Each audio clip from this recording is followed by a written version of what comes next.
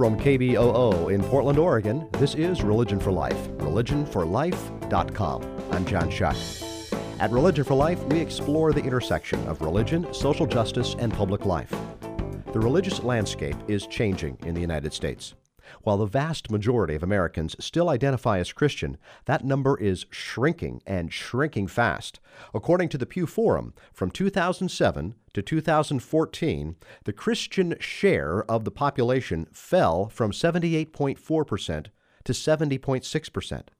The biggest losers were mainline Protestants. Those are the groups with the strange long names that are hard to spell, like Episcopalians and Presbyterians. Places where your grandparents went when they went to church. My tribe, the Presbyterian Church USA, is the biggest loser of all. Now, there are many sociological reasons for the decline of the main line, but I'm not going to bore you with all of that. What is interesting is the group that is growing.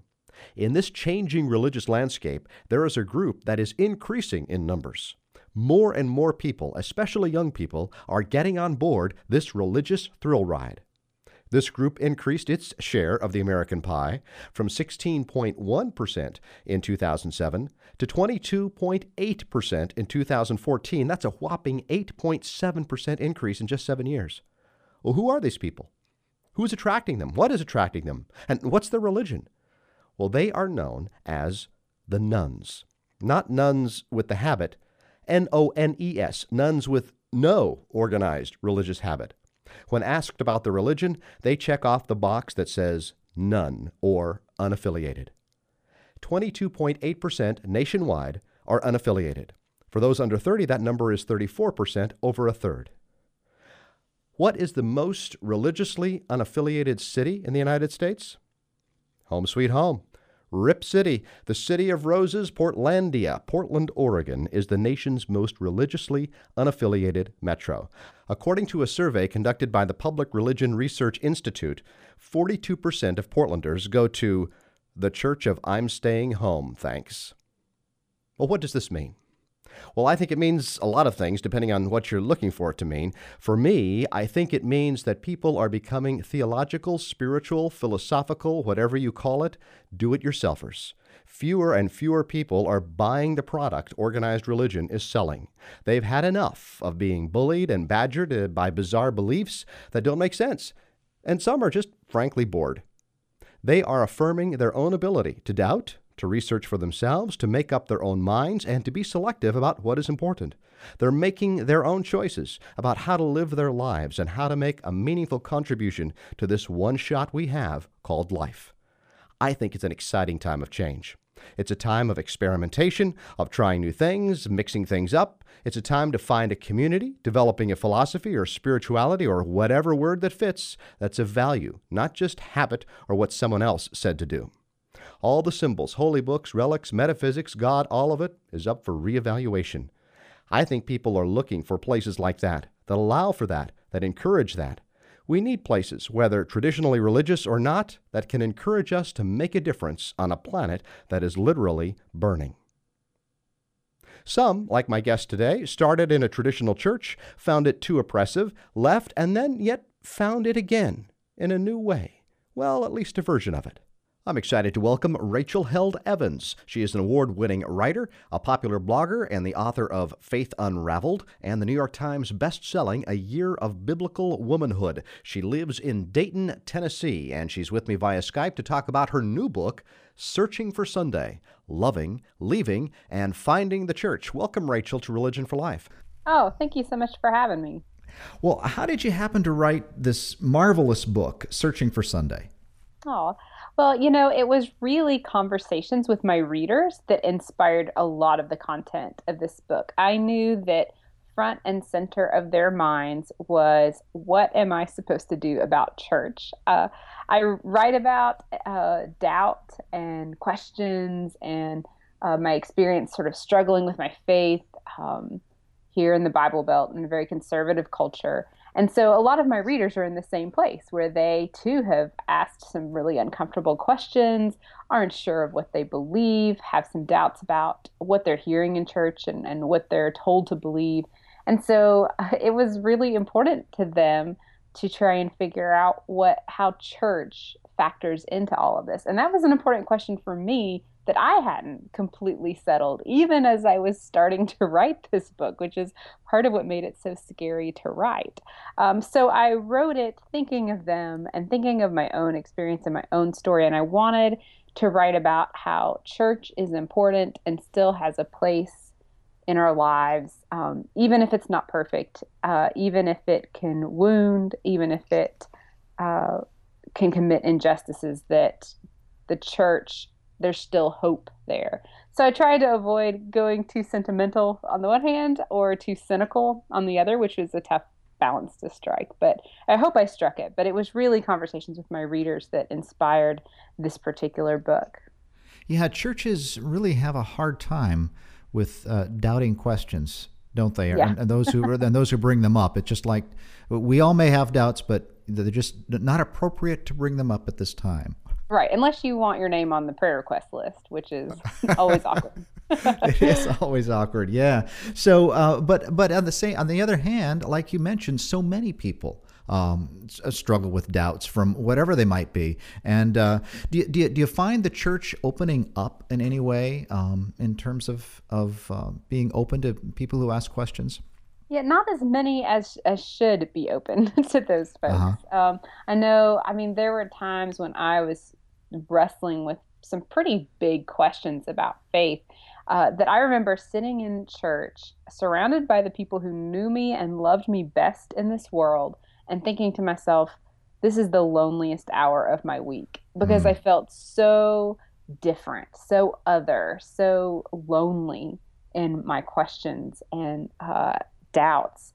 And I was afraid to bring them up because, the people don't always respond so well to that. And a lot of time the impulse and even among people of goodwill, and I think that this is people trying to love people, though imperfectly, is to try and fix it, to try and make the doubts go away. Give you a box full of apologetics books and hopes that that will fix it and clear away all of your doubts, get you back in line with where you once were. So I think there is in many churches this impulse to surround somebody who's got questions or who maybe sees things a little bit differently, artists too, or just anybody who doesn't quite fit, to try and make them fit, to try and make them conform and to fix them and get them back on the straight and narrow. And that tends to actually backfire a little bit because in that moment, the last thing I know I wanted was somebody kind of dismissing my questions as silly or easily explained or easily answered. What I really wanted was for people to just simply understand and to be present with me and to walk down that road with me. So I think churches that are willing to do that, churches that are willing to just be present with those who maybe don't fit or who have doubts, I think that those churches long term have the healthiest environments for everyone because most people at some point in their life go through suffering, go through doubt, go through questioning, experience sin or the results of someone else's sins. And we have to have churches where that sort of thing is talked about and not kept at arm's length, but experienced together in community. And you write about in your book about your own story of struggling with church and leaving church for a time, and people have left because their personal growth has moved beyond the established beliefs, but yet you keep searching for Sunday, the title of your book. So how is church worth the struggle with all of that? Yeah, I think that no matter what, there is an important role for community and real life community, not just sort of internet community, which is good. I love the internet. I do a lot of my writing on the internet, but I think this generation in particular does need reminding now and then that those flesh and blood relationships where you share meals together, where you tell one another the truth and experience life together, those are really important relationships, and that kind of community is really important to be a part of. And the church offers that to us. It offers us a community of people who can gather together, remember Jesus, and look for Jesus in one another and in the least of these and in communion and the bread and wine that we share together. And that's always powerful and always important. But that's not to say that I'm not the type to say that everybody has to go on a Sunday morning to a building with a steeple on top. I think church can manifest itself in a lot of different ways and in a lot of different communities. So, especially for people who have been deeply hurt, deeply wounded by the church, I'm not the type to push them through the church doors and say they have to be a part of a Sunday morning service every Sunday. I think each of us has kind of a different path, but I do think there's value in community and there's hope in community, and so there's hope in the church. You know, there is a real touching part in your book, a real honest part. Oh, it's all honest, but this one kind of stuck out to me. It was when you left the one church and you and your husband went and talked to the minister. Your kind of outgoing exit interview, I guess. And you when you got home, you cried and you said, well, "Who's going to bring us a casserole?" If we have a baby. And I thought, yeah, that's that you really touched on. You felt selfish about saying that in the book you wrote, but really that's the real human part of it, though, isn't it?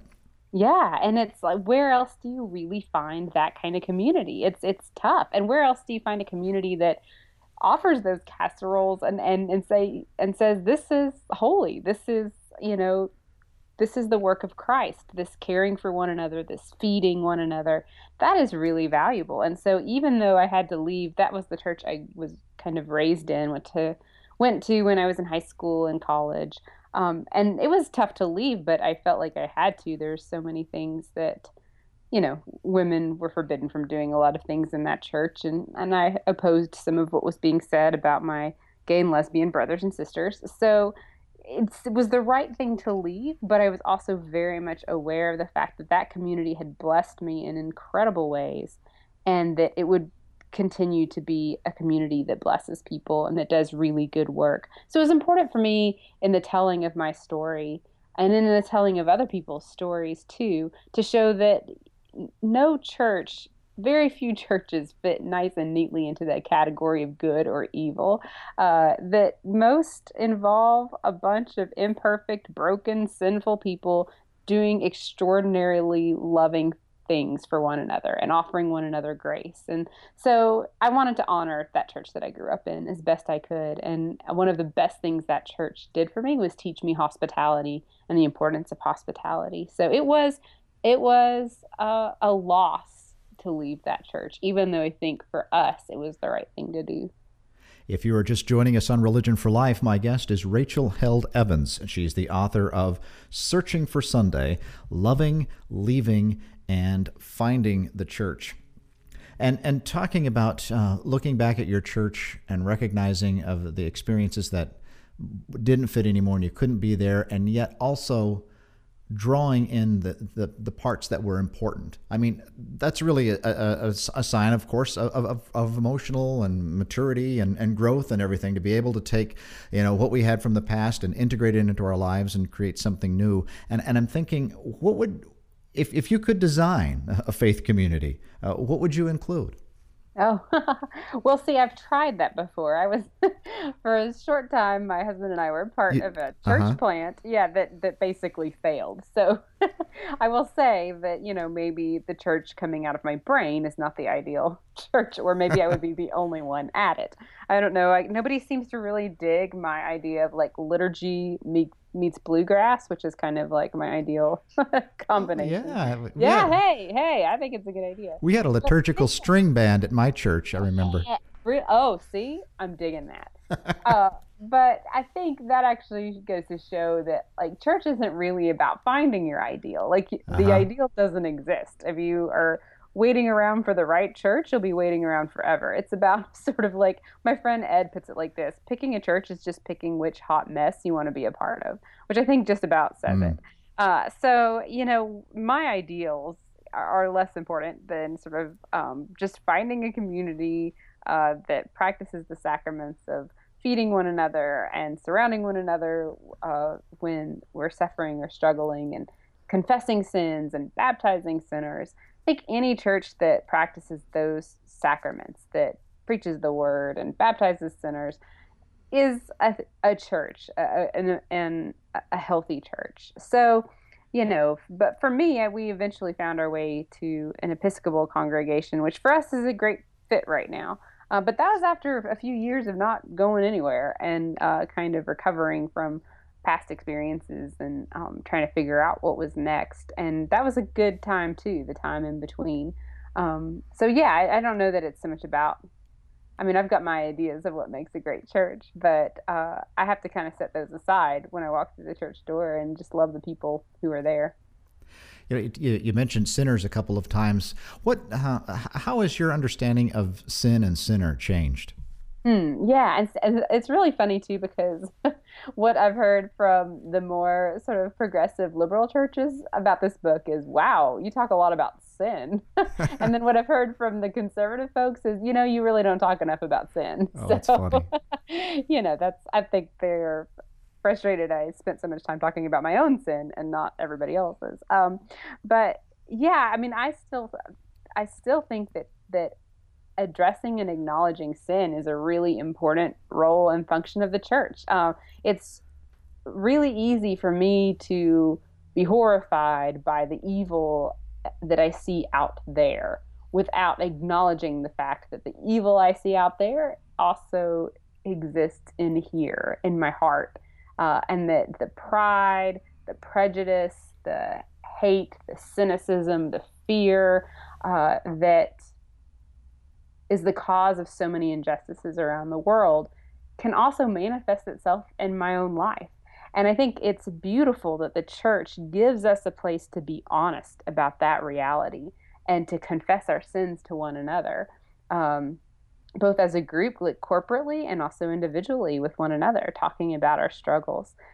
So for me, not that much has changed in my view of sin, which I heard a lot about in my evangelical upbringing. I still think talking about sin is important, but I feel like now I have a little bit more of a healthy sense that each one of us are both sinner and saint. And that as broken as we are, the most important identity that we have is as beloved children of God. And that's not a status that you earn. It's not a status that you have to work for or a status that you can lose. You have always been beloved by God and will always be beloved by God. And that identity supersedes any other identity that the world might try to give us, including sinner. So yeah, that's kind of how it has evolved. But I still think that talking about sin is a really important part of what it means to be a church. Yeah, we're all broken in a way. I remember I grew up also in a Southern Baptist church, and the idea, and not that they're all like this, but I kept getting the message that if you're in, you're okay, and if you're outside, you're a sinner, or you used to be a sinner and now you're not. And so I think my kind of thing has changed over that. And as you mentioned it, we're all a mix of all of it. Yeah, Sinner absolutely. and saint together.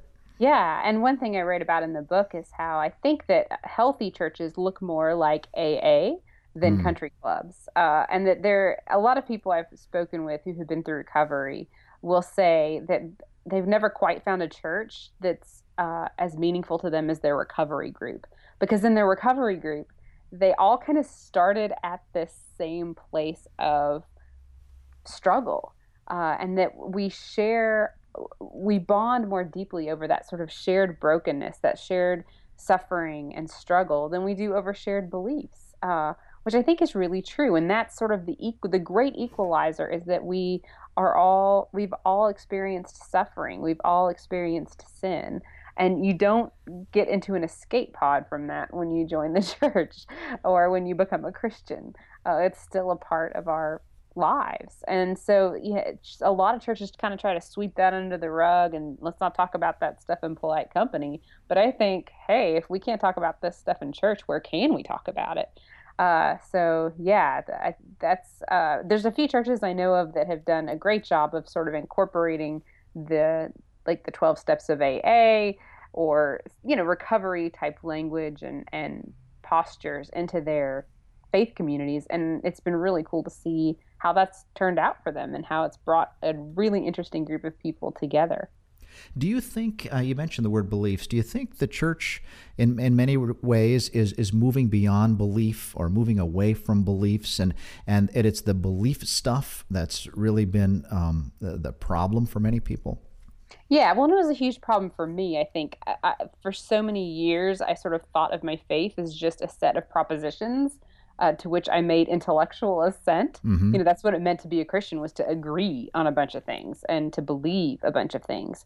And that can make for a very sort of anemic faith. And that's one reason why the sacraments have been so powerful and important to me in this part of my faith journey and experience, is because the sacraments have this way of getting God out of my head and into my hands, in communion and baptism and things you can taste and touch and feel and smell. And I think there's a real longing for more experience with God, not more information about God. I mean, we are inundated with information in our culture. I think what people perhaps long for the most is that experience. And it's hard to get that experience without the community of the church. So, yeah, that's been my experience. And I know it's been a lot of people's experiences. And that's not to say that beliefs are bad or there's no place for beliefs.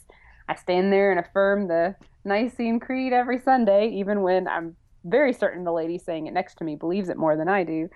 But, but I think it's not enough. At least it wasn't enough for me to just simply believe, to check off this list of doctrines that I agreed to. What I really longed for was an experience with God, and to know God in some different ways and in some mysterious ways that can't necessarily be explained. I don't really know what happens at the table at communion on Sunday mornings, but I know that I experience Christ in a way there that surpasses what I can put down into words.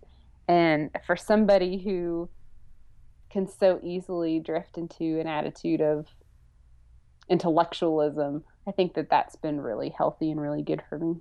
Well, you talk about the sacraments. It's been a big part. I mean, of course, your book itself, Rachel Held Evans, my guest, her book is Searching for Sunday, Loving, Leaving, and Finding the Church. And your book, your life story, is based around these 7 sacraments. How did that come to you, to use the sacraments as a kind of a outline for your own story?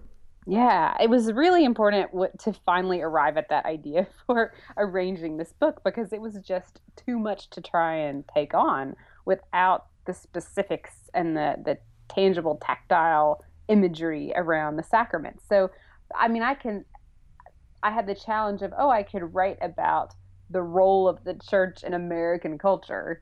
Well, that seems kind of huge, but maybe I can't write about that, but maybe I can write about the role of communion in a church. And I don't know exactly how to tell my story of being raised evangelical and what that means, but I can tell what my baptism meant to me. So it Mm-hmm. was just the sacraments, gave me a way to tell my church story and to talk about church with some specificity instead of just getting all sort of esoteric. So that's what I was so grateful for the imagery around that. And I'm not really making a theological or ecclesiological statement when I chose the 7 that I chose, which are the 7 sacraments recognized by the Roman Catholic Church and the Orthodox Church. But even in communities that would not necessarily use the word sacrament or that are not highly liturgical or sacramental, you see in churches of all shapes and sizes and forms people sharing meals together. You see them baptizing sinners. You see them telling one another the truth and surrounding one another when they suffer, which is really the essence of anointing the sick. So even where these activities are not named sacraments, you see them in just about every healthy, spirit filled church. So it seemed to me like the best way to tell the story was to use the imagery around those 7 sacraments. Yeah, you mentioned, this is kind of a silly question, but you mentioned that when you and your husband were looking for a church, you ruled out Southern Baptists because they were too conservative and Unitarians as too liberal. Is there really a Unitarian option in Dayton? No, but there is in Chattanooga. So we 45 minutes away, a mere 45 minutes away, and we could have done that. But yeah, there were not Okay. a whole lot of options right here in Dayton. You got a couple of Southern Baptist churches, a couple of Methodist churches, couple of Church of Gods. That's about it. Well, and what you ended up being is an Episcopalian. Yeah, well, that's what I'm trying. I don't know how good of an Episcopalian I am, but we're digging it right now. Well, again, tell me what drew you there. Oh gosh. Well, it was the table. And I know so many people have sort of been moved and drawn to the Episcopal Church and the Anglican tradition for this reason. And I'm the same. I deeply appreciated how at the very center of worship was this table where Jesus feeds us. And that was different for me, having kind of grown up in a church where the pastor was very much at the center of worship and the sermon was sort of the climax. I kind of liked this change of pace where the table was at the center. And the table represents so much to me about what I love about Christianity. And it gives me the space to not have that all figured out. I'm just there with my hands cupped together, ready to receive Christ. That's important for me. It's very basic, and I also really appreciated the liturgy as a writer. Of course, I'm just really drawn to the beautiful prayers of the Book of Common Prayer, but also just I never felt like anybody was trying to sell me anything in this church. It wasn't like there wasn't a light show, and nobody was trying to kind of make Jesus cool. It was just they came, they worshiped, they ate together at the table, and I liked that very kind of stripped down, actually more traditional worship style. But again, that could just be me I think a lot of people in their young adulthood look for a tradition that complements or answers some questions that the tradition they were raised in didn't. So it's not so much that, I think this is the style everybody has to love and appreciate. But for me, it was a good complement to the style and tradition in which I was raised. We just have a couple of minutes left, but you are, of course, a blogger, and sometimes you get some heat for your views. How is that going for you, being a little controversial? Oh, it's just life, and it's because I'm not always quite as restrained on Twitter as I can be in writing my books. So yeah, it's like, I think anytime you are opinionated and you express yourself on a blog or on social media, you can expect pushback, and that's just life. And I enjoyed the conversation, and I kind of enjoy the back and forth. And for the most part, people are respectful. Every now and then, sometimes somebody comes around and they're not so nice. Every now and then, I say something that's not so nice, but it's great. It's great to have that instant connection with your readers, and I think it's made me a better writer. Well, I'm glad you do it, and not only for me, but on behalf of all the people out there who've struggled with many of the same things you do, of doubt and a church that just sometimes puts the ceiling too low. You've opened up a great conversation. So thank you for your book, Searching for Sunday, Loving Leaving, and Finding the Church. Rachel Held Evans, my guest on Religion for Life. Thank you, Rachel, for being with me. Oh, it was such a pleasure. You've been listening to Religion for Life, at the intersection of religion, social justice, and public life. I'm John Shuck. For more information about the program, including links to podcasts, go to religionforlife.com. That's religionforlife.com. Like Religion for Life on Facebook, follow us on Twitter, and download podcasts from iTunes. Religion for Life is heard on KZUM, Lincoln, Nebraska, and WEHC, Emory, Virginia. Religion for Life is produced and distributed with assistance from WETS, Johnson City, Tennessee, and KBOO, Portland. Be well.